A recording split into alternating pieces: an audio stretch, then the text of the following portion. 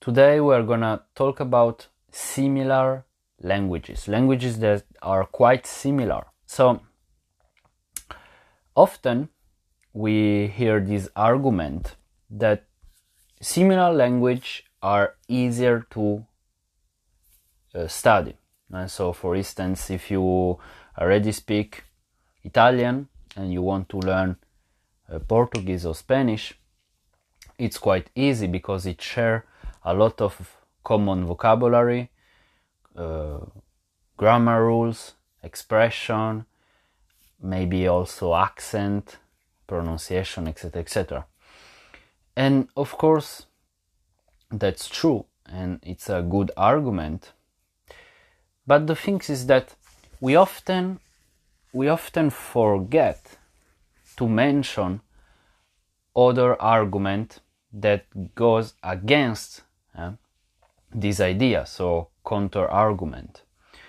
So it gives the impression that for sure will be easier and you will not have any difficulties, or way less than if you study a completely different language, for example Japanese, or Russian, or whatever language. It could be different from yours, very different from yours.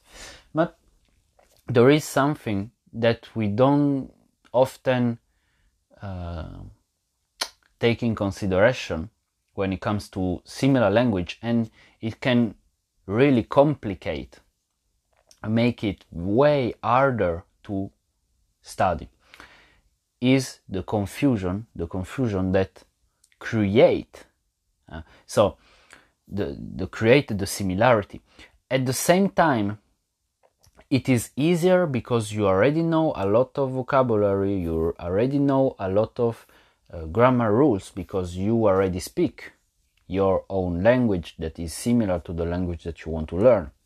But at the same time, this advantage can also make it harder. So it's not only an advantage, okay? It can also be a problem, if you want. Why? Now, let me give my own experience. When my native language are French and Italian, okay? So when I studied Spanish, it was quite easy, to be honest, and everything was okay. I didn't have a lot of problem. When it comes to Portuguese, that was when I realized that similar language are not always easy. Why? I'm not saying that it was difficult, but it was quite harder than what I was thinking. Why? Because I was already able to speak French, Italian, and Spanish. So studying a fourth one, having like 4 similar languages in my mind, create a lot of confusion.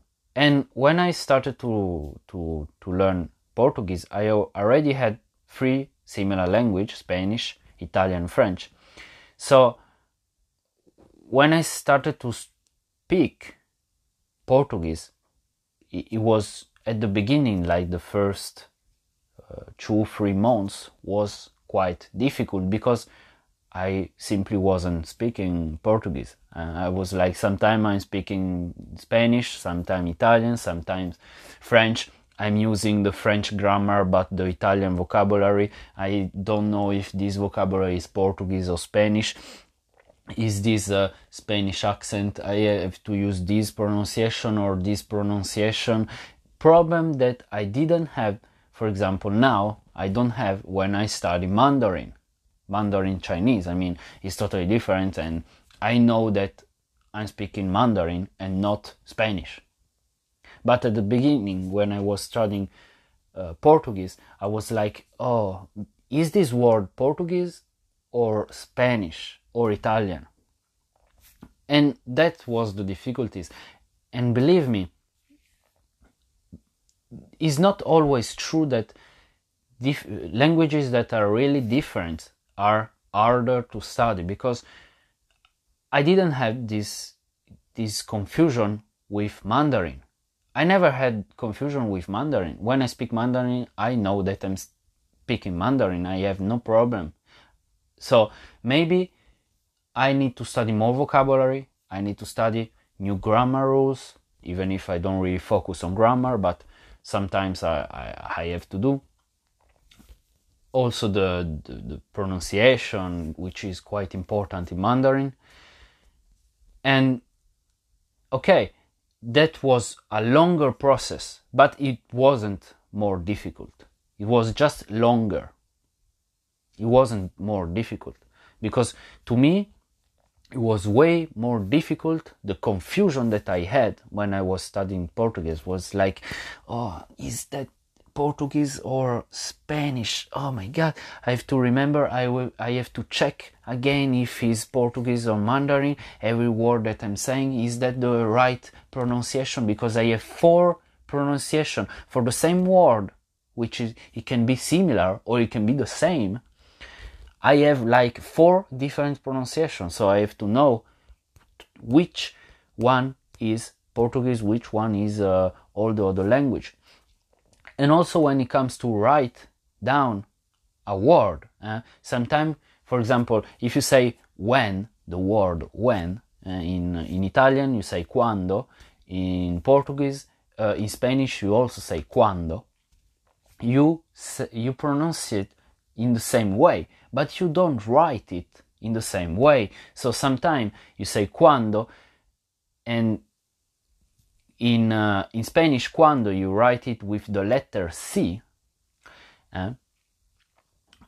So sometimes I was reading cuando with the letter C in Italian, not in Spanish, and it's quite interesting that people, they were saying, you don't know how to write cuando, you are an analphabet, you are ignorant.